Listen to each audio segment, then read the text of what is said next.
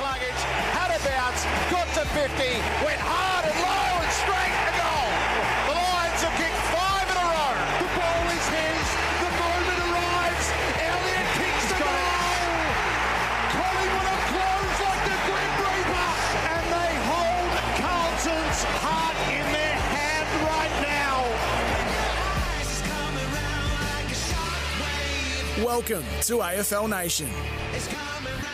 It shapes as a historic weekend on the AFL landscape. At various stages, our eyes will be drawn to Tasmania and the future. But as far as the here and the now goes, the starting off point for round 7 is a ripper. St Kilda are ladder leaders, and they are gathering a big band of believers.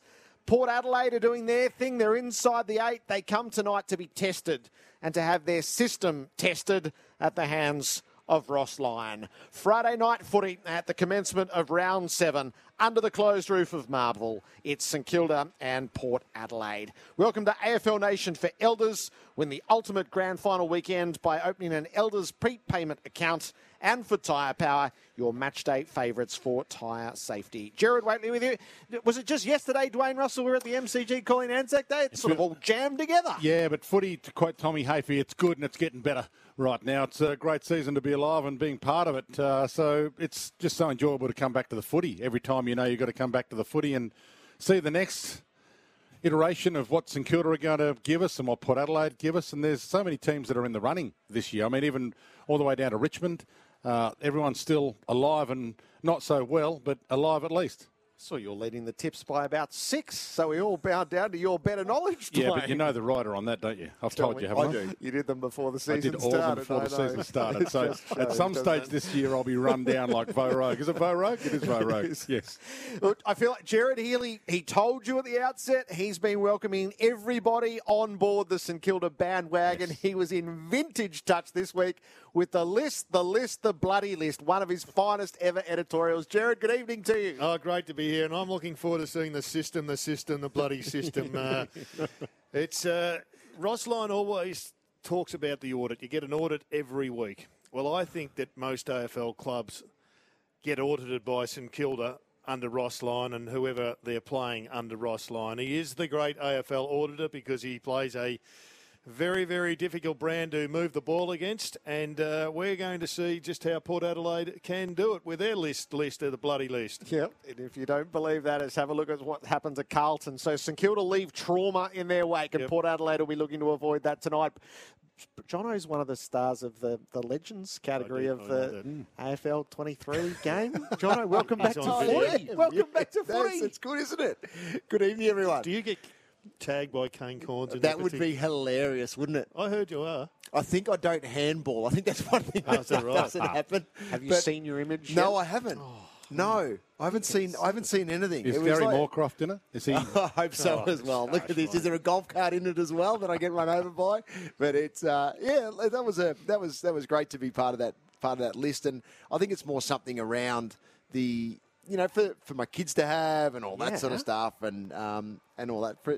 It's a good little honour to have. If only you'd played in the TV era, Gerard. Would have been great. I was pre-black and white. That's right. The Swans were black and white back then, weren't they, Gerard? It's a terrific idea. There's a great game in prospect. It is. I think it is. Tonight it's going to be sensational. Both teams, you know, you've got Port Adelaide who will look like to attack, and then you've got the Saints that no one can break through at the moment. I'm just about done on the word audit. I must admit, I've heard it for the last couple of years now, and you know, but every side has to work around what St Kilda are doing. And I understand the audit aspect of it, and you do get that week in, week out. But from a St Kilda point of view, just they're tough, they're tenacious, and they're hardworking when it comes to their running ability within the side as the collective. They're exciting, John. They've got out of the blue. They've got this kid called Owens who is plummeting down the ratings list or the odds list as we speak. He's gone from 10 at the start of the week to $6.50. So they are on board, the fans. They think they're all believers of Mitch Owens for the Rising Star. Well, they should be with Filippo, and then Jack Higgins is playing some exciting footy. All of a sudden, you're right. There's the excitement factor. It is in the front half, of course, but that's what they're delivering at the moment. So, what is it about the Saints for you, Gerard, through the early phase of the season? Well, I didn't think they'd be like this. And so I just keep looking, and I'm in awe of just how well they've done there. They've bought into the Ross Lyon methodology. They've clearly belted themselves over summer, so they've got their fitness levels to extraordinary levels. But they have had a lot of elite runners anyway. So when Ross Lyon looked at this group, and I spoke to him down at a coffee shop, one of the Bayside coffee shops, a couple of years ago, and he was enamoured with the Tigers run. He said the Tigers will win the flag. They've got too many elite runners. And ultimately, he would have looked at the list and said, well, at least we've got runners. And I think he did say that a couple of times when he was asked about the personnel. And he's got those runners running in a methodology or a method that allows them to attack and certainly allows them to defend, and more defence than attack. It's amazing. It really is. And I sit here amazed with where they sit at this current point. And I know last year they started well and then the drop-off happened, but I just can't see a significant drop-off from this side with the way Ross has got them playing, because you're right. On attack, they're good, but it's on defence. The collective 22 on the field that flow to the position to restrict the ball movement of the opposition, turn it over in critical spots and then respond back the other way. It's first class, but it's taken a group to buy in to that style so quickly. And I know Ross pumps up the other assistant coaches, which is right because they're teaching it in essence. But the playing group, and you'd love to be on a fly on the wall during the week with the way that they assess each other and the way they assess the game plan internally and what they reward. And I think that's the aspect, because as players, you love to be rewarded for those defensive structure efforts that you're putting in play, not so much the 6 or 7 goals you might kick as an individual. So I think that would be part of what Ross would be selling to the group and the coaches is, okay, you get rewarded for this. This is the aspect of our play that is setting us up for victory. You do it, we'll give you the biggest tick going around. I reckon we were here in, was it round 1 or round 2 when the Saints took on Fremantle? And you could just see the setup, the zone setup. And the defence was there for all and sundry to see. And I think it was a shock to the way that Fremantle played, although Ross said afterwards he'd watched the tapes, or he said before the game actually, he'd watched the Collingwood tapes. So they beat them up in similar fashion in the semi-final, second semi-final. And yet that defensive structure has enabled them to go on. I mean, it was a big upset when Fremantle were beaten by St Kilda. If you go back to round, was it 1 or 2? I'll get it up. Well, round 2 was the Bulldogs. They only scored 41 against the Saints, and that was the one I was obviously having a really close look at. Yeah. And the Saints went on to kick 92. It was round 1. It was the last game. I must have been doing it for Fox. And you could see it like from the word go. And it was, they kicked 52 points. They scored 52 points, Fremantle. And from then on, I mean, it took probably a month for it to settle in, sink in that this is real. And now we're coming into round 7 and they're on top of the ladder. It's really critical, I think, the fact that we look at what these sides have scored against the St Kilda football. You've got some heavy attacking teams here that just cannot get on the scoreboard whatsoever. The Bulldogs are one of them. Essendon are certainly in that bracket. The Collingwood Footy Club, although they beat them, only scored 70. Well, Hoyne told us during the week that they're 18 points better off than any other club conceding scores. Wow. And you have to go back, I think it was to 1966, and that's where 1966 starts to reverberate, Wayne, where there was a similar disparity. So we're going back nearly 100, well, not 100 years, but we're going back a long way. Yes, that question sits as who can score 13 goals against them? And that's where the bar is at the moment. Can anyone get to 13 goals against them? You might have to score 15 goals against them when Max King comes back as well. So they'll evolve during the season, St Kilda, and the other teams will look at who can't score against St Kilda, and they'll try and come up with a way of beating St Kilda. So the season will evolve, but the beauty is you've got Ross Lyon, who, as far as, the cutting-edge guys who can reinvent and continue to get more out of a team, is probably the guy who you trust to be able to keep reinventing this team and keep getting more out of them. So what does the role of expectation play now? So they're going to start to run favourites in, I would suspect, 4 of their next 5, and you can make a very real case that they're going to sit on top of the ladder to the halfway mark. But this is so a young side who is that self-fulfilling cycle of belief. The more you do it, the more you want to do it, the more you do it. They're living that. When does expectation enter it? Is that right now? I think it is. And, that's why it's exciting to come and see how Filippo goes and how Mitch Owen goes, because he had a lot of press this week. So he's gone down Media Street, not through his own fault, through everybody else finally recognising just how well he's going. You've got guys like Howard, though. They're seasoned players. Wilkie's a seasoned player. Sinclair moved him into the middle last week, which was really handy for him, and it broke the shackles against Carlton. So they've got a good mix of experience and young players. But, St Kilda played in a final 2 years ago. So it's not as if they've been bereft of injury. It's just, I think, their abysmal second half of last year reset the bar. But ultimately, I think Collingwood have faced that same challenge over the last 18 months. And Ross will be taking a pretty similar approach, I think. No use of the elevator. It's always the stairs. I think he always uses a terminology like we're chipping away. We're not getting ahead of ourselves. He'd be a big party pooper after the celebration. He'd be just bringing everyone right back down to ground and say we've done nothing, and they haven't. But they've got off to a great start, so it's exciting. And it does create, I think, an opportunity for other clubs like Port to come in here with a free swing. There's no expectation on Port Adelaide, Jono, but Ken Hinkley, he would have busted his brain over the week trying to come up with a system, because whoever can unlock the system, there's credit in the bank for that. Port's got the ability to beat St Kilda for talent purposes. Have they got the ability to break through their defensive structures? We wait and see, but Jerry, you're right. They will sit on top of the table at the bye. Their bye is round 12, and they will sit on top of the table because post tonight they go North Melbourne, Adelaide Crows, Giants and Hawthorn. So St Kilda are good enough with what we've seen so far to win even tonight, but even the next four post that. So they sit in a position, and you use the word but, and it's how big that but is then that we start to look at for that second half of the year, which was the downfall for this team last year. Adelaide Crows will be an interesting battle because they are another one that's coming. They're hard at it. I was thinking about this just today, people dismissing pre-season form. Adelaide are living up to their pre-season form. And there wasn't that much of it on display. There was a practice match and a half practice match. But Richmond weren't that impressive in pre-season. Melbourne were. The Swans were, but they've fallen away, obviously, with injury, and they've only beaten those down the bottom of the ladder. But the Crows were seriously impressive. Their pressure and their cohesion, to use Matty Nix's word, was evident for all to see. And they had a couple of close losses early, but they're up and about now. Yeah, it's the two South Australian sides in the next section of the draw for St Kilda. So we love big butts when it comes to the course of the season, don't we, Jono? As the ifs and the buts really make it. What are you seeing in Port Adelaide, Dwayne? I think they've got an ability to beat St Kilda tonight. I think they do have enough good players who are on the improve. Adding Horne-Francis, we've all talked about Horne-Francis probably way too much, but he's been good.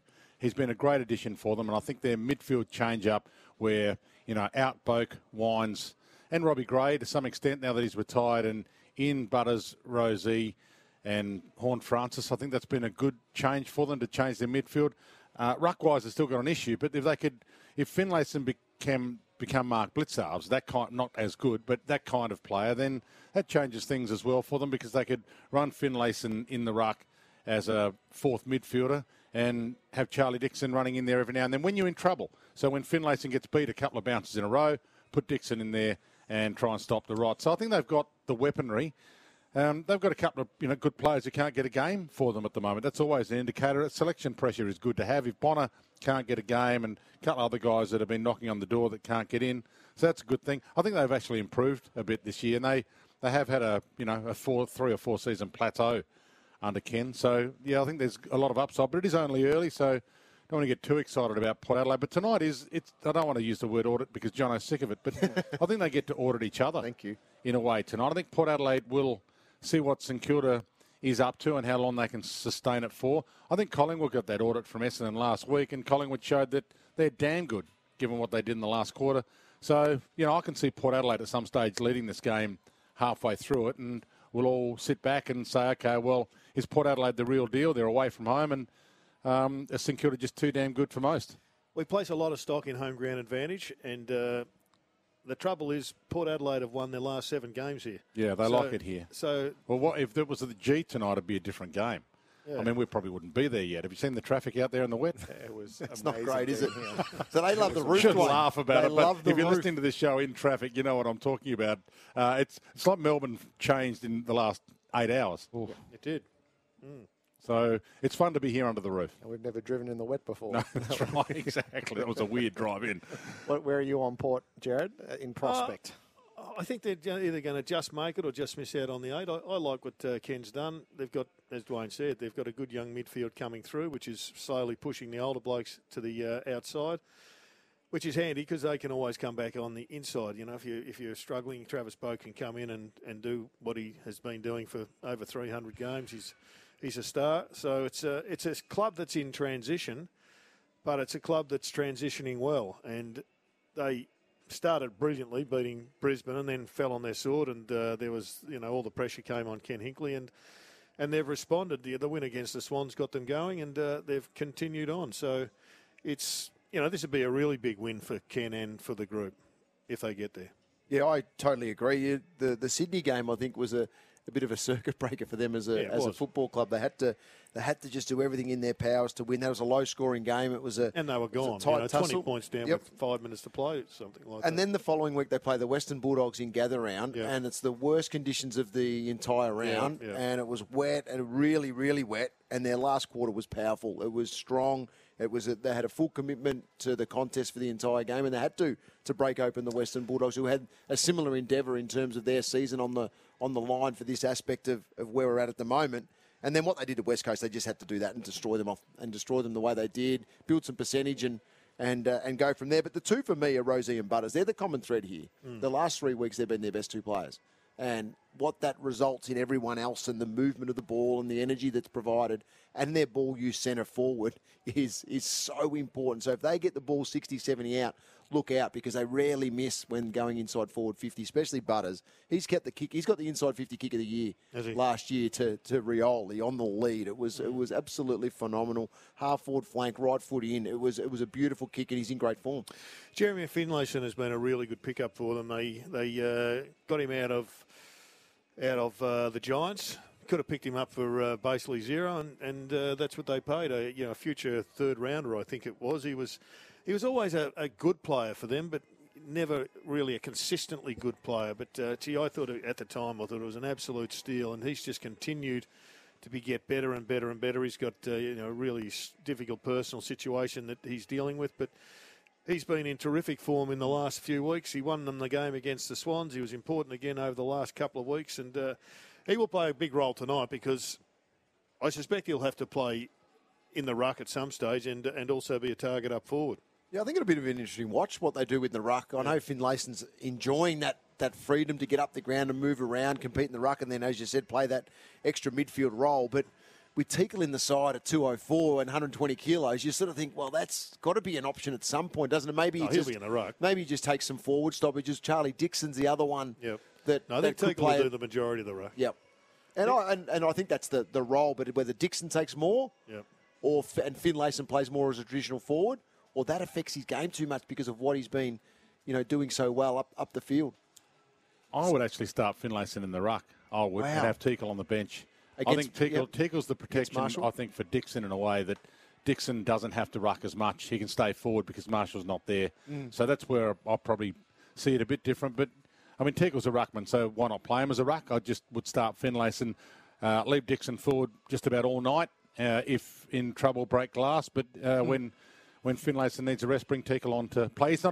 He hasn't proven himself as a forward yet, but he can. Well, he hasn't kicked a goal in the AFL yet, but he can play forward and kick goals. He's done it in the Sandful. So many possibilities contained in tonight's game, St Kilda and Port Adelaide. We'll delve deep as we work our way through. It's a 10-8 siren local time, so there's plenty of time to work through the issues of a short week and the possibilities contained in tonight's game. Tomorrow's car is available today, a selected range of Hyundai Tucsons, including the powerful fuel-efficient diesel all-wheel drive models are in stock, ready to drive away. Tech driver Tucson to see why tomorrow wants its car back. We're going to head to Tassie shortly, about 10 minutes' time. It's felt tomorrow morning the Prime Minister will make his funding announcement for the stadium at Macquarie Point. There was a 3 o'clock hookup today with the presidents and the chief executives, which the AFL called. Not all were able to attend on short notice, and Jeff Brown, the Collingwood president, made it known that it shouldn't constitute any form of vote on such short notice. That was never the intention, but he did make that known behind the scenes that he was not able to attend, and there shouldn't be any decisions that were being made during that hookup. The AFL told the clubs that they are on standby for the federal government funding announcement. They're extremely careful not to run ahead of it, but they do anticipate that it's coming this weekend, and that the construction of the Macquarie Point Stadium is the last item that was demanded by the clubs. And the AFL made that point as they've heard the clubs. They've progressively worked through those items, and this was the last of them. So should the Commission... should the funding announcement come tomorrow, the Commission would then meet and formalise a position on the 19th licence, and then that goes to the clubs for approval. The AFL took the time during that hookup to essentially re-prosecute the case for the Tasmanian team, why it's achievable and why it's desirable. They were parameters that the clubs know well from the meetings that they have had along the way. And they've answered the questions around self-interest, around the guarantees of financial distributions, that there are no cost overrun issues or risks for the AFL in the stadium construction. They belong to government, not to the league. There are issues of staff. There are how to manage a 19th team and thus the bye. They've all been discussed to a degree. And my understanding is that in that hookup, 10 to 12 clubs vocally spoke up in favour of the team. And that's more than enough. So what's your time frame then? If the government money comes on the weekend, then you have a commission meeting when, and then the vote from the presidents when? I think realistically the end of next week. So the AFL will provide enough notice to make sure that all 18 presidents and chief executives can meet at a certain time. And I think swiftly early next week they'll provide their recommendation to the clubs, their desire to issue the 19th licence.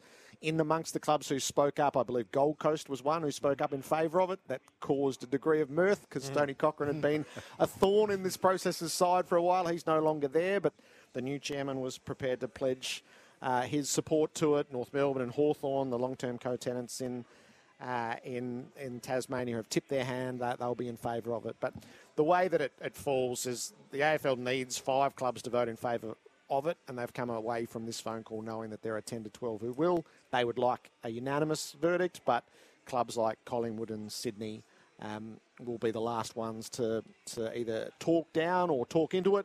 They would like everybody's visionary support. They don't need it. There is some recognition, though, I think, that it's a $715 million stadium, and the AFL is going to contribute 2%. It's a phenomenal deal. Any way you cut it up. The biggest issue for me, Jared, is everyone's ticked off on the stadium. But like a few other issues around town at the present time, we don't quite know what the stadium is going to be. So is it a guarantee with a roof?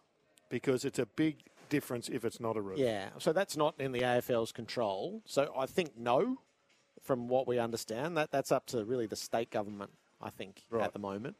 And I take it that cricket is that has been tabled as the concern, that you can't play test cricket in a roofed stadium at the moment. I don't think I'd be using that as an inhibitor. If there's a roof that can open? Yeah, so these are questions for the governments who are funding it.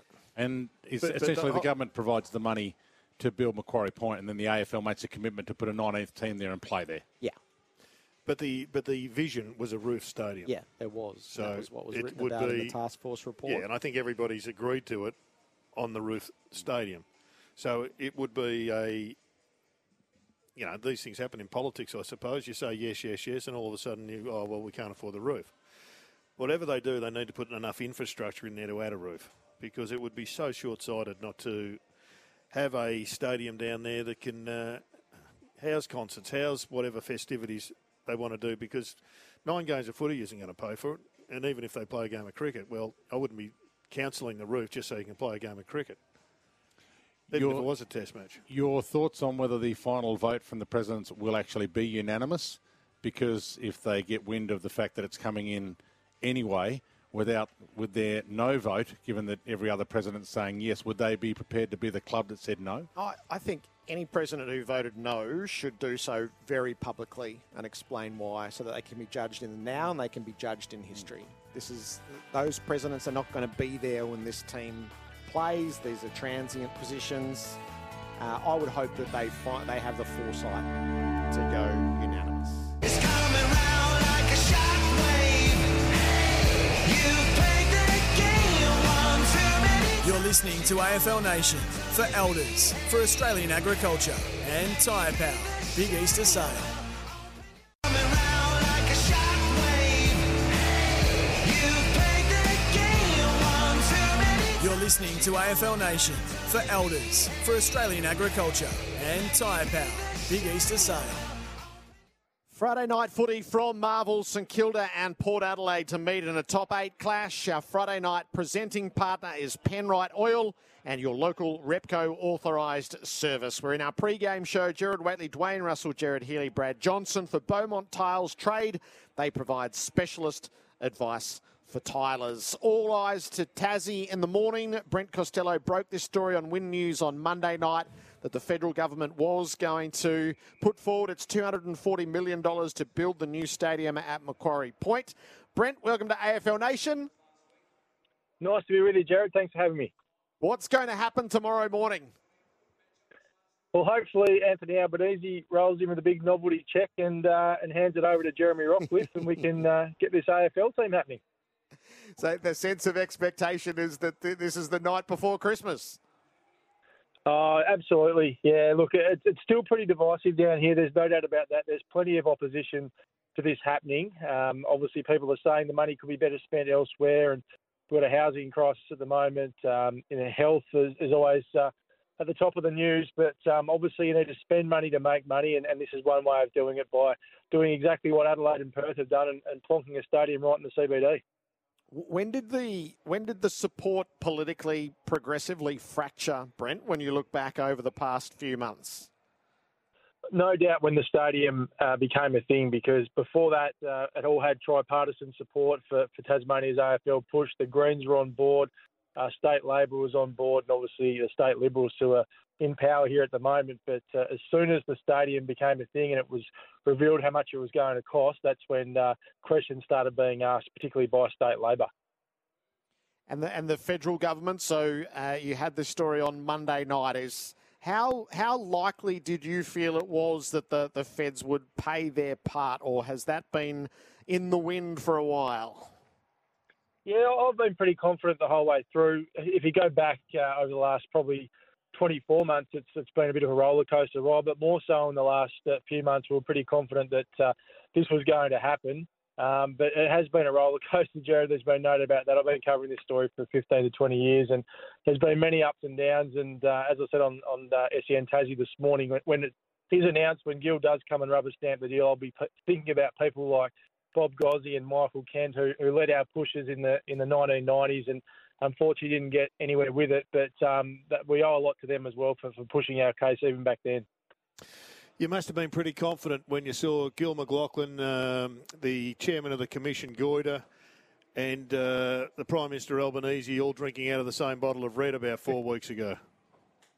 Yes, Jared, absolutely. It always helps, doesn't it, when you see them together and having a good time. And, no doubt that the AFL just gets it done, don't they? They know how to get these government deals done, and that's why we're going to back them in to get this one done as well, I suppose. So they've done a brilliant job again of that. And, obviously it's going to be fantastic when it's built.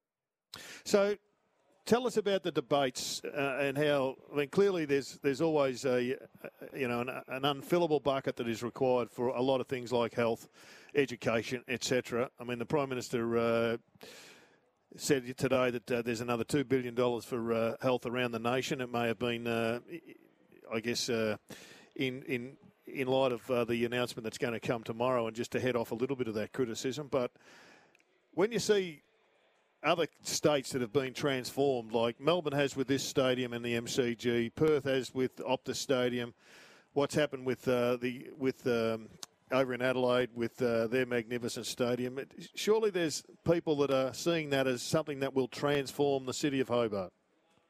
No doubt, Jared, absolutely. It's probably a 50-50 split here at the moment. A lot of people can see what it's going to do, and I saw some of the figures for Adelaide Oval only yesterday, and I think it injects $4 billion into the South Australian economy each year. So when you see numbers like that, it's hard to argue. And I think people just look at the outlay of what we're spending on this, but they don't look at what's going to come back in, and that's going to be, tourists and everything else that goes with it. It's going to, people are going to come down and watch this team play, and travelling supporters, etc.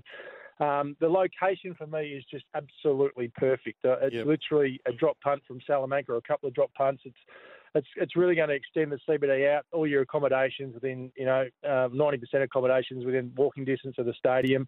The car parks will be full around the CBD, meaning people will be going to the shops in there on game day and spending up. So it just makes complete sense, I think. And it's going to be magnificent. What's the favourite for the name of the team? There must be straw polls being done everywhere.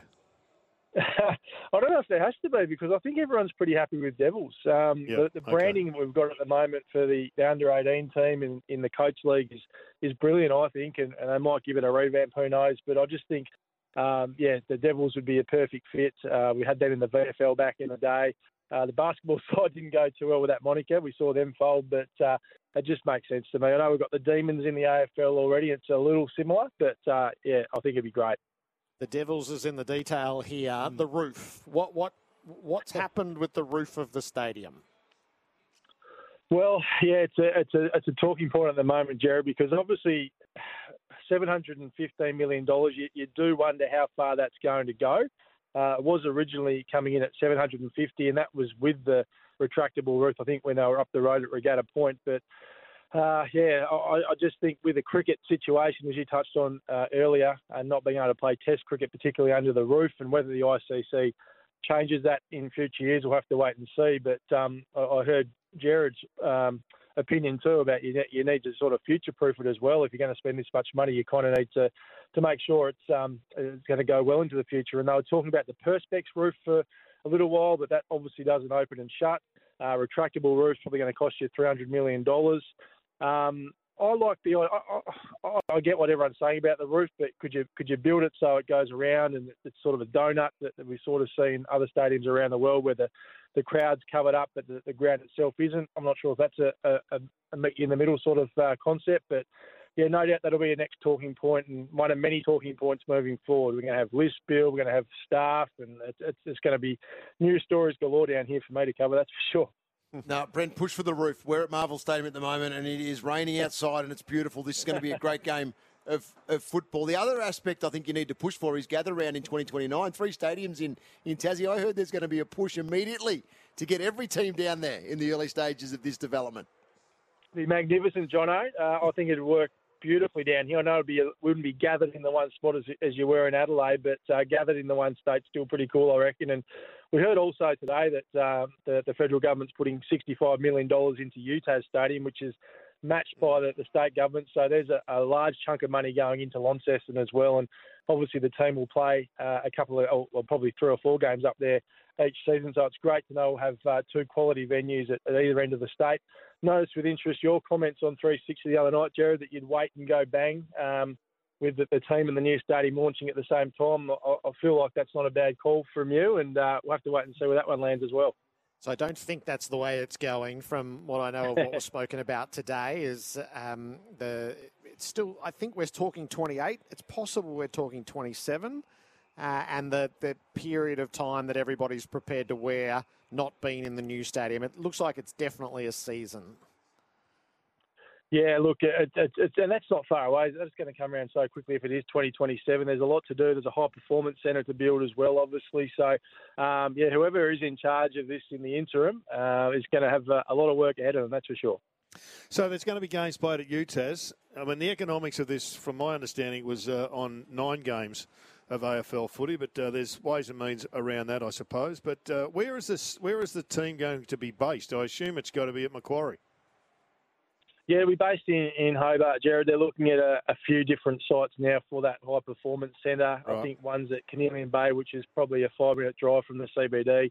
Another one I heard was the Rosny Golf Course, which is just across the bridge on your way to Blunston Arena. So there's a few sites in the mix, but that'll be probably one of the first things they need to get cracking on, I suppose, because that's going to be really important as to how successful the team's going to be. Chesty the fisherman, he's the number 1 flathead fisherman in Hobart. He's just texted me and he wants to know whether you'll be able to arrive by boat. Absolutely. That'll be very important. That'll be the feature. Game of things, I reckon. He's got the big red boat, doesn't he, Jared? He's got the big red boat, yep. Yeah. He's famous down there. No, Best flathead. No, boats will be a big way of getting to the stadium, no doubt about it. Give me your best guess on timelines, Brent, from here. So tomorrow, the Prime Minister. What do you reckon happens in the week thereafter? Yeah, well, I've heard all along that Gill was only going to be a couple of days behind, but after things weren't settled, it seems, in that phone hook-up today with a few clubs not being on that, we might have to wait a little longer, perhaps, as you said before, towards the end of next week potentially, but I don't think it's going to be a super long wait by all reports, no. So the sooner the better. Obviously, Gill wants to, or potentially leave. Well, we think he's going to leave, but this is obviously one he wanted to tick off before he goes, so I don't think we're waiting too long for that final green tick. And will you be the official and inaugural media manager for the Devils? You've been pushing for this for a long time. If you can get me that gig, Jared, I will take it with both hands. I think that'd be a pretty exciting role to go into. You've got the contacts, so if you can make it happen for me, mate, I'll take it. Thank you. We've been talking about this for about 8 years, I reckon, Chief. I reckon you're due. You've sat at the right hand of the father, Gutsy Goodwin there for a period of time, and now Rocky. You've been guiding them through the difficulties. You've done a great job. Thank you. We've got there. How exciting, hey? It's going to be a big week ahead. There's no doubt about it. I have a hunch that there's been a lot of theorising around who should be in what roles. I have a hunch you and I are aligned on who the first president should be. Who's your view? Yeah, Peter Gutwin has to be, I think. He's the man that has got us to this position, really. If he wasn't as strong as he was to the AFL and threatening to withdraw those contracts for Hawthorn and North Melbourne, we mightn't be sitting here talking about this right now. And I actually asked him about a week and a half ago when I caught up with him at a press conference if he was in the mix for this job, and he sort of laughed it off, and that made me think even more that he might be in the mix for it. He said, look at my LinkedIn resume, you'll see how busy I am. I'm probably busier than I was when I was Premier, but no, he'd make the perfect first chairman or president for sure. Yeah, I reckon you're right. You're going to have someone with who could move and shake the town, and he's certainly been able to do that. Well, he sounded like he wanted to be the president when he sort of reacted to James Sicily's commentary. He sounded like an us against them sort of president. What did that do to the local mood, Brent? Yeah, no, it wasn't ideal, I guess, to hear that from the skipper of the team the state pays for. But look, I feel for him a little bit because we always complain about players being too robotic, and he was simply being honest. But I guess if it was a Carlton or an Essendon player or another club, it wouldn't have been as big a story. It's unfortunately, when you're the captain of the club and your team's been sponsored by Tasmania, not the greatest of looks, unfortunately. But yeah, look, it is what it is. What about the stocks underneath, say from 14 on? They're the ones that are going to be in the draft that hopefully will be supplying the kids to Tasmania. Is it better than it was? Well, it's no secret we need to do more, Jared. Absolutely.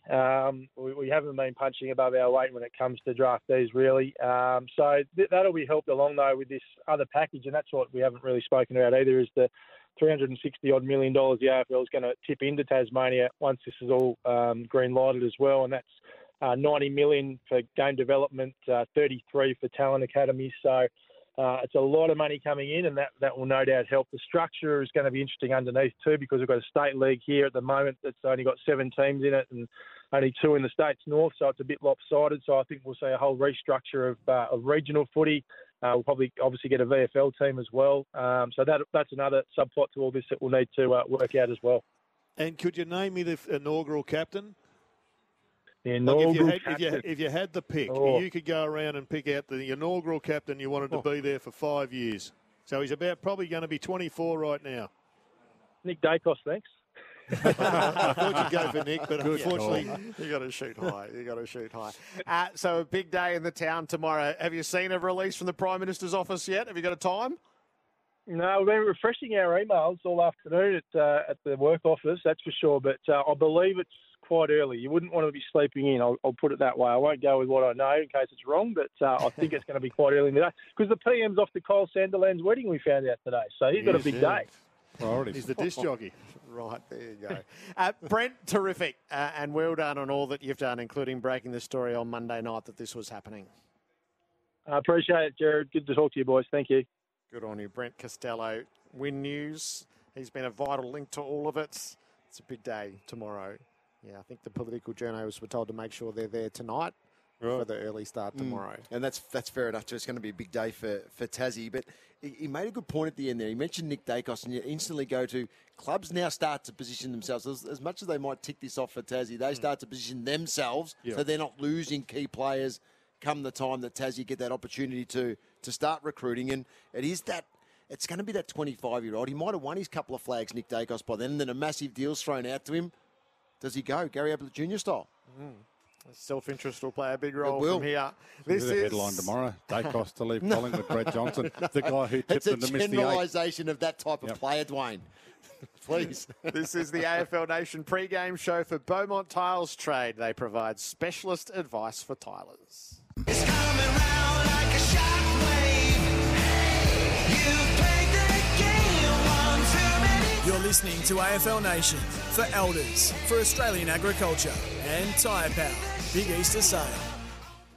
Friday night footy, St Kilda and Port Adelaide before us on AFL Nation for Elders, for Australian Agriculture, and for Tyre Power, your match day favourites for tyre safety. Before we tidy up our Tasmanian conversation, is pretty. Hopefully, there's the moment of glow that we all bask in, and then move on to the practicalities of it. But if we wanted to rush on to the practicalities, we've seen a few different style of list builds for expansion teams, haven't we? We have. I've been listening to Matt Rendell during the week, and he's all across it. But you go back to the Brisbane Bears, they had one method, and then they had the Suns that had a totally different method, and the Giants went completely differently and just went youth with half a dozen coaches.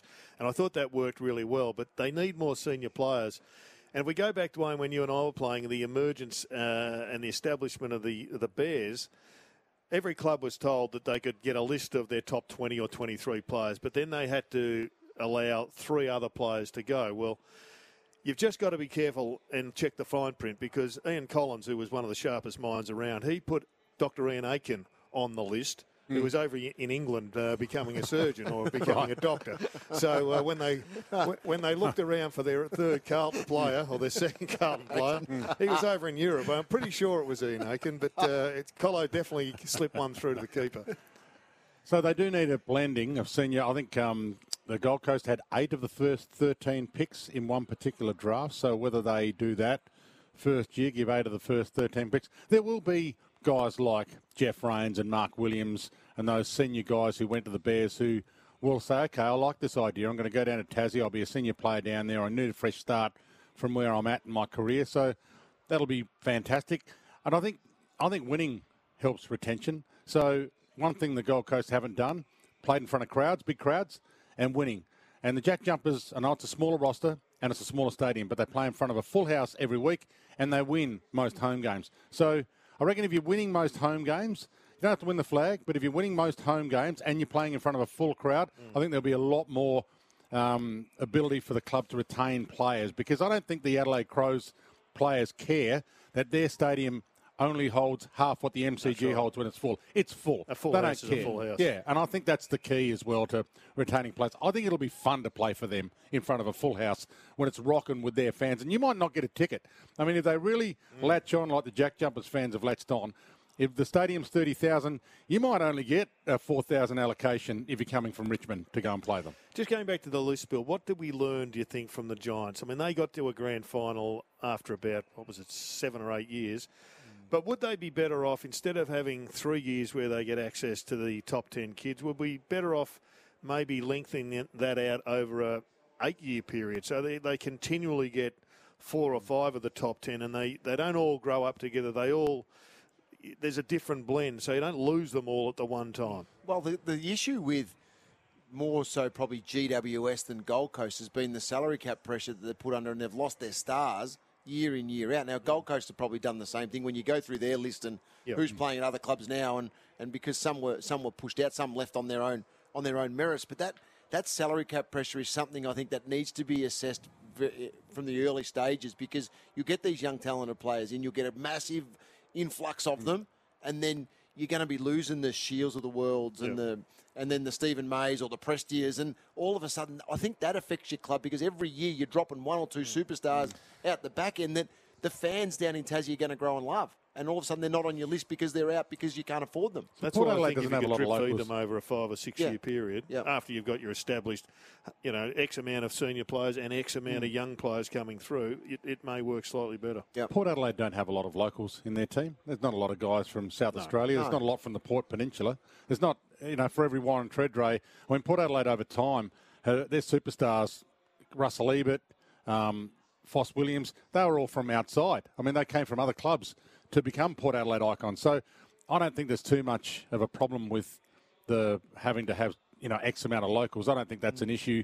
I also think that the ability for Adelaide when they first came in had this stockpile of McGuinness, McDermott and all those guys who they kind of paid to stay at home for that initial year. So whether that's going to be an enticement to hold back a group of players that might be available for the draft, but we hold them back for 1 year and you come in as a 19-year-old maybe, I'm not sure, or whether you can draft them earlier and play because the Giants played in the early comp one whole year before they actually came into the AFL. So do you do that with them as well? So did Gold Coast.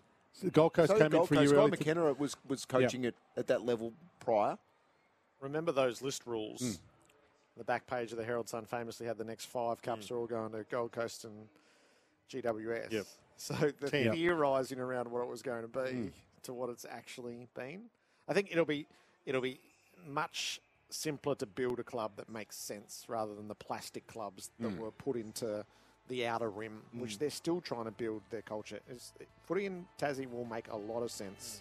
So if you get the right coach that you want to play under as well and you get facilities, you love training under. Yep. Tomorrow's car is available today. A selected range of Hyundai Tucsons, including the powerful fuel-efficient diesel all-wheel drive models, are in stock, ready to drive away. Tech Drive at Tucson to see why tomorrow wants its car back.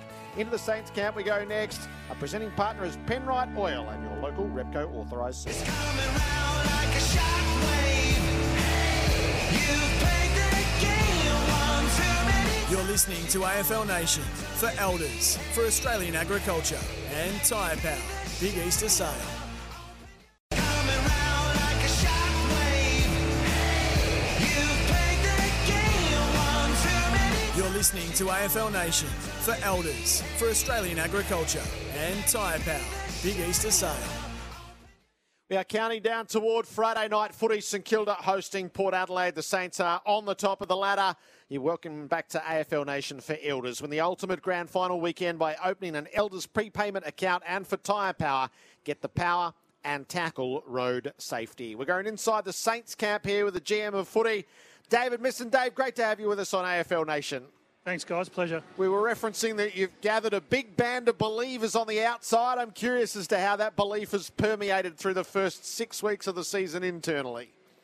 Yeah, look, it's been a process, obviously, over summer. A lot of new people coming in, coaches and staff as well. And yeah, we're pretty pleased at the uptake from the players in particular. They're a really coachable group, and they've really obviously bought into the system and the process that we're trying to build. How you're liking the new job, Dave? Yeah, there are times, Jared, where I feel like putting the cones out and still flogging blokes, but I'm enjoying it. It's been challenging, but really enjoyable. Do you oversee the flogging still, though? A little bit, Good. a little bit. Yeah, Yep. I can't not sort of, take away from that, but there's been a lot of other things to work on since stepping in. What's been the most exciting moment of the season for you so far? I think just seeing the belief that the players have now. We started obviously from ground zero, but as I said, the uptake from a system and process point of view and how well the players have bought into that. Each week and each good performance just is a snowball, and we're just building hopefully to a good back end of the season. I know in the early stages, David, in regards to the system and playing under Ross, but at what stage during that pre-season when you're watching training do you sort of look yourself and go, hang on, we're on the right path here? Well, I think the first 3K time trial when we got back from Christmas told us that we had a group that could really run. The results there, and then just having coaches like Hayes, Harvey and Enright, building out those lines. Yeah, we could sort of just see almost every session from January through to the middle of February that, we're sort of building, to something that was going to be quite good. Dave, that's on the players though, isn't it? Because you say you get a result like that coming back off a break. That's a playing group that is fully committed to really getting better. That must please you immensely. Yeah, look, they were given pretty strong direction before they went away for Christmas, both physically and from a mindset point of view. And really, at the end of the day, the results spoke for themselves. And we thought, hang on, we got a pretty good group here, and really launched from there.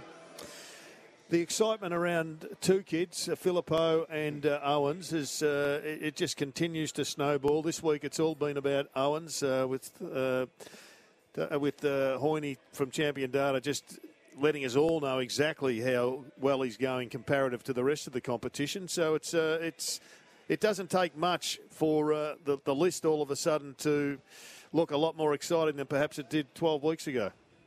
Yeah, no, absolutely. Those two kids, and they are kids, are probably two of our most professional players on the list, and the way they prepare and, just their attitude towards every single session. So for us internally, yep, it's really pleasing, but it's not a total surprise because we see what they do day in, day out, and the type of, players and people they are. When you look at Jack Steele last week, David, I know he's coming back off the collarbone. It's courageous in itself to get back so quickly. How's he been this week recovering post getting back out into that competitive nature of AFL footy? Yeah, look, we said to him that if you had 4 weeks out of the game, regardless of whether you had an injury or not, you're probably going to come back and be a bit scratchy. And, he and we acknowledge that. He's pulled up really well, no problems at all with the shoulder. As they say, he's going to be better for the run. So, we're hoping for a big game from Jack tonight. So is he back to just his game, or do you make him run with Ollie Wines, for instance? No, he's just going to play his game. He's just going to play the game that we want. And, we're not probably not giving him a role, but we'll see how the game pans out. What are you looking to take away from Port Adelaide tonight in the way they play? Look, they're a great team with a really good system. They're going to challenge us at times, but, our mindset really has been with every week. We want to take the team that we're playing right to the end and challenge ourselves that way. And, if we can finish the game and say that we delivered on effort and we delivered on process, then whether the scoreboard's in our favour or not, we feel it's going to be a step forward for us. Jack Higgins is having a terrific season, and just looking at his numbers, he's been targeted 31 times. To put that into perspective, Bailey Fritsch has been targeted 19 times at Melbourne, so he's certainly a go-to man. No, he is certainly, and he enjoys that. He's got the sort of personality that, likes that attention. Jack's got real clarity around what his role is and what our expectations are within that role, and he's really enjoying, the responsibility that we're giving him in that forward line. The transformation of Mason Wood from a potential player to, he'd be in the All-Australian team right now if it was picked, has been one of the highlights of the season. Absolutely. We presented his 100th game jumper today, and the comment was made, like the influence that he's had on some of our young guys, and sort of building their professionalism and their habits has been immense over and above what he's done for us on the field. And you're right, he's had an amazing start to the season. Outside of tonight and I know Tim Bembry was back last week, David, but where are those other senior type players that you've got on your list with the injuries at the moment? How do they sit, and when are they due back in the coming weeks? So we're hoping Zach Jones is going to play a bit of VFL next week, and then Max King and Jimmy Webster are both down to play round 9. That's pretty important, isn't it? When you look at the draw you've got leading into the bye to really set yourselves up for having your best team out there in a launch towards some finals footy potentially this season. Yeah, look, and with those guys, we just expect them when they do come in, and there's no guarantee that they're going to come in straight away because the guys who are there at the moment are doing a great job. But the expectation on everyone is you just come in and play your role, and you provide extreme effort and get the job done. Dave, it sounds like you're already starting to tease it with these players that they might come straight back into the senior team. Look, they've got to get through a couple of weeks of training first, and then we'll assess it, how they're going and how we're going as well. But we're really pleased with where all those three guys are at. Who'd be winning your best and fairest right now, David? Because there's a host of blokes having fantastic years. Yeah, it's a great question. Cal Wilkie wouldn't be far away. Yep. Probably Jack Sinclair, I would think. But there'd be a pretty big pack close behind him, I'd say. And do you think Ross has got an extra 5 or 10% or 2% or 3% out of some of these players this year just because of his methodology?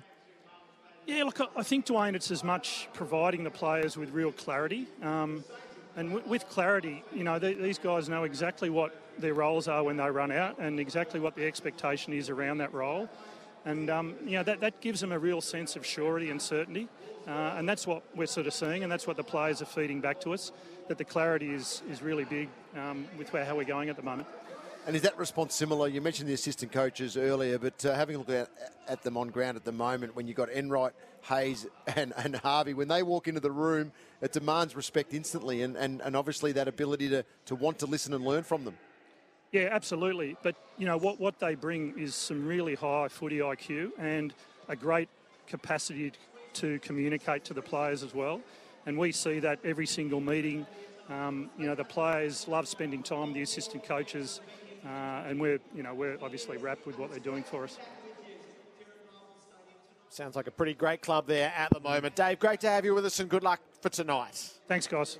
David Misson is the GM of footy at the Saints. Just shuffled into that role late in the piece. Good time He was to very arrive. late to the party, but I think that was the direction he wanted to take his football life. So it's worked out pretty well. They're pretty tight, him and the coach. All right, we'll broaden out the topics that spun out of the Anzac round and that sit there ahead of round 7 before we come back to St Kilda and Port Adelaide. The teams are as selected. The subs, Riley Bonner is the sub for Port and Marcus Windhager is the sub for the Saints. This is the pre-game show for Beaumont Tiles Trade. Provides specialist advice for tilers. It's coming round like a shockwave. You played the game one too many. You're listening to AFL Nation for Elders, for Australian Agriculture and Tyre Power. Big Easter sale. It's coming round like a shockwave. You played the game one too many. You're listening to AFL Nation for Elders, for Australian Agriculture and Tyre Power. Big Easter sale. St Kilda and Port Adelaide is the Friday night fair before us. Our Friday night presenting partner is Penrite Oil and your local Repco authorised service. We'll go through the selections, the way teams have landed shortly. We might do that after the next break. But one that really caught the eye and is the subject of a lot of debate is Tom De Koning is not back for Carlton, so he's going to play in the VFL. This clearly is complicated by the fact that he's coming out of contract. Should it be? In my opinion, no. It shouldn't be. It's a young man. He's out of form. Go back and it shouldn't determine whether or not he stays at Carlton or not, should it? The fact that he's been dropped for being out of form? Yeah, but just for the hypothetical, does that come into your mentality for the these days? hypothetical sake, Jono, who did Geelong give up for him then? Because that'll be the question asked Really? later. It'll be Geelong. Who's going to get him? Who makes a play for him? I honestly am I'm staggered by conversations around this at this particular point. If you're a young player and you're dropped and you're out of form and all of a sudden your thinking goes to, well, I'm leaving the club then. No, I'm not saying his thinking goes to I'm leaving the club. But, I mean, when Peter Wright couldn't get a game for the Suns, we talked about it. Not just a Carlton thing. But that was consistently over a period of time. I know, but when a player doesn't get a game, you ask, okay, where is he in the overall plan? I think the bottom line is discussion was being had before he lost form. This discussion was being had at over summer because he was coming out of contract and his first couple of games were okay, if not better than okay. So he's a player that's going to be talked about for a long, long time. So it will be interesting to see what his family think, what he thinks, what his manager thinks, and the direction they take. Because he could go to one of half a dozen clubs. He could go and play with his brother, or he could stick fat and stay with Carlton. Is this one of the problems that the Suns have had? Is they have continued to pick their team by who was coming out of contract and were hostage to that, rather than actually coach the damn team for today and set your standards. Crazy. Yeah, well, the Suns have always, had that problem, and I guess to a lesser extent the Giants. But the Suns, they've had a couple of cracks at it, and Rankin, popped the balloon.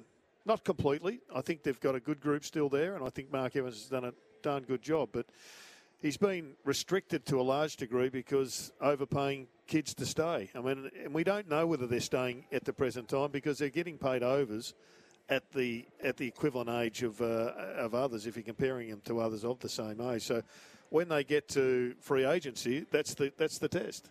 Does it put a cap on what Carlton can offer De Koning if he's a borderline player?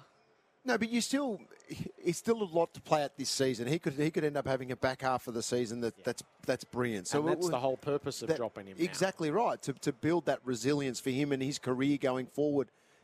As well, it's quite interesting, Jared, because I sit there now and I go, okay, well, when I was dropped in, and I know it's a long time ago, but when I was dropped in my second and third year of footy, looking back now, it was the best thing for my career. Now, in the moment, you don't see it, of course, but when you've got that ability then to look back on and you go, you know what, that taught me so much in regards to me as a person, a player, and the way to handle certain scenarios that you still then live. So for him to live through this and get through it and then come out the other side and play positive footy and then be part of Carlton's future is exactly that. But it comes down to what's been thrown around at the moment. What you hear getting touted for, say, Ben Mackay from North Melbourne, it blows my mind that you can be completely a player that has achieved not too much in the game, yet you can be getting, these huge rewards for potential that's not even seen yet. Yeah, it is the market is bizarre in a way.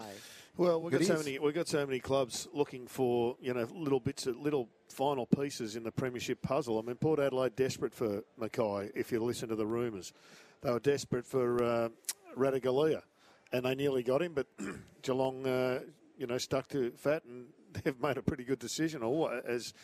Sydney are looking for, I guess, key defenders and rucks, and there's a lot of clubs needing a ruck right now, Dwayne. Well, imagine this time next year when we've got mid-season trade. How much will the speculation be elevated now? We're talking about it now, and there's no mid-season trade period. Imagine round 7 next year when the mid-season trade window is about to open, and this happens. It'll be wild. It'll be out of control. The one thing the AFL need to do just on the back of this is they need to start getting an academy for ruckman, because we are running out of numbers. If you look across the competition, we are well and truly down on numbers. Is that because the 200 plus now is a key forward who moves unbelievably well, or a key back, and the 200 centimetres no longer the ruckman in our game? Yeah, I mean, basketball would have a lot to do with it. A lot of the best athletes around the 200, they're all playing basketball because they can go over to the States and earn $1 squillion over there. But we are running out of ruckman. Which is one of the reasons why we'll never get a last touch out of bounds rule, because if you get rid of 8 or 9 boundary throw-ins a game, or it might be more than that, then all of a sudden you don't need a ruck for a hell of a big portion of the game. Either that or the ruck role emerges or develops and Blitzarves becomes the ruckman. So is throwing the ball up going to be an advantage for the athlete or the big, tall, lumbering ruckman, because it's not going to vary?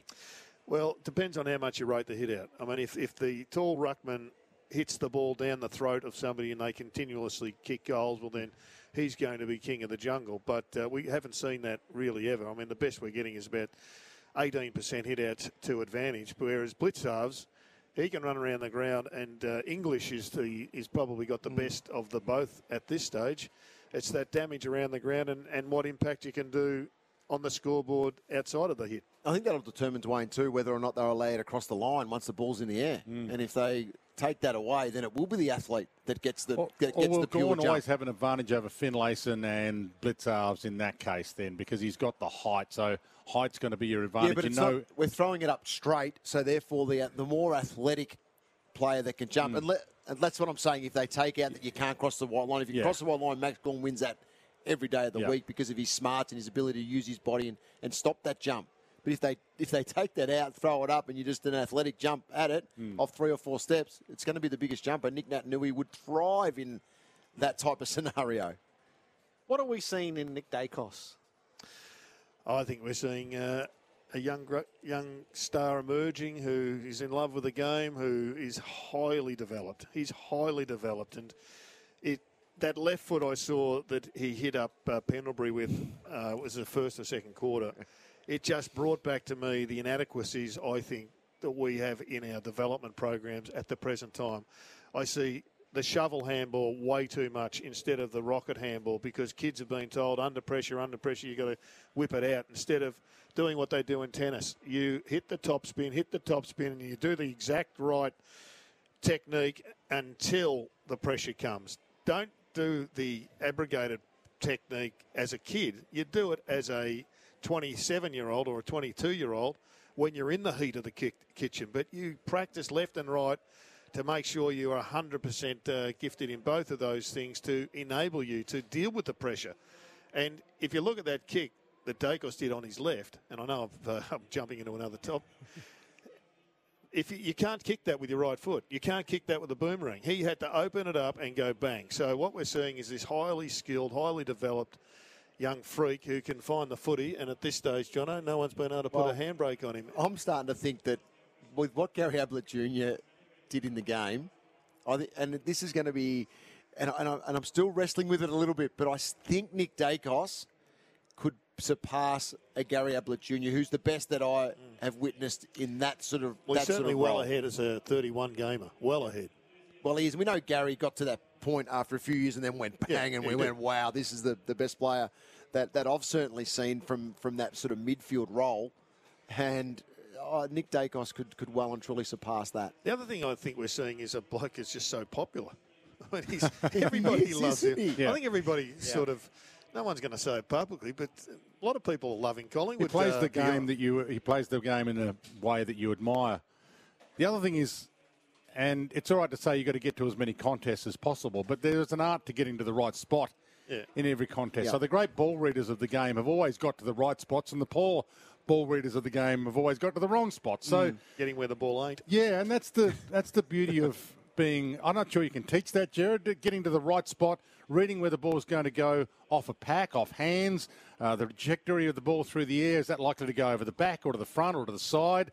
When it's rolling on the ground, is it likely to pop or not pop? I mean, all those kind of things. Can you actually teach that, or do you have to have it in your psyche because you've been to so many contests and had the ball in your hand so often as a kid? You've just done it over and over and over again, and you've learned it like a Cirque du Soleil performer who does one skill so well that they've practiced that skill, but you couldn't do anything else in the world. No, the very best, and I've witnessed some, like the way Chris Grant used to, he knew the way the ball was angling down to the ground, exactly where it was going to go to. And we've all seen it with the star players that we've played with and watched for so many years. That's something that's just natural to that particular person, and Nick Daicos has definitely got that. The person that's missing out right now is Josh Daicos. He's killing it. Josh Daicos is having a terrific season. He's probably in the All-Australian side as well. So Peter ends up the third best Daicos in the end. That's right, yeah. Which is unbelievable, isn't it, when we talk like that? But you're right about Josh Daicos. How he's just going starring. Yeah. And I think he's loving the fact, too, that he just goes under the radar and all the attention goes to Nick. I'll be interested when they do put a hard tag on him. And it will come. It has to come. It may come on the weekend when Ben Keys goes to him. But someone was on him in the forward line when he played forward in that last quarter last week. Someone was obviously assigned to him. It's a good point. No, it wasn't a tag, though. I watched. It was Redmond for a period of time. Right. And Redmond ran into the contest and left. He wanted the ball. But that's the beauty of reading where the ball's going to go. Some blokes run to where the ball ain't going to go. Some blokes run to where the ball is going to go. No, but a hard tag doesn't move. He just stays stapled to your jumper. But you can also say, this guy reads it better than I'll just go where he's going. But a hard tag will beat him every now and then, and that's actually going to be okay. I think of Andrew McLeod. He was that difficult to tag, and every now and then he did get beaten by an opponent. But the next week, the opposition would do it, and they wouldn't get near him because he was just so good consistently at what he was doing. So, Nick Daicos will be beaten at different stages, but overall, he'll dominate. We'll run you through the changes for the rest of the round in a moment's time. Tomorrow's car is available today. A selected range of Hyundai Tucsons, including the powerful fuel-efficient diesel all-wheel drive models, are in stock, ready to drive away. Tech driver Tucson to see why tomorrow wants its car back. I've heard the Swans are thinking about bringing Kirk again when they play Geelong. When they play Collingwood. It's the AFL Nation pre-game show for Beaumont Tiles Trade Specialists.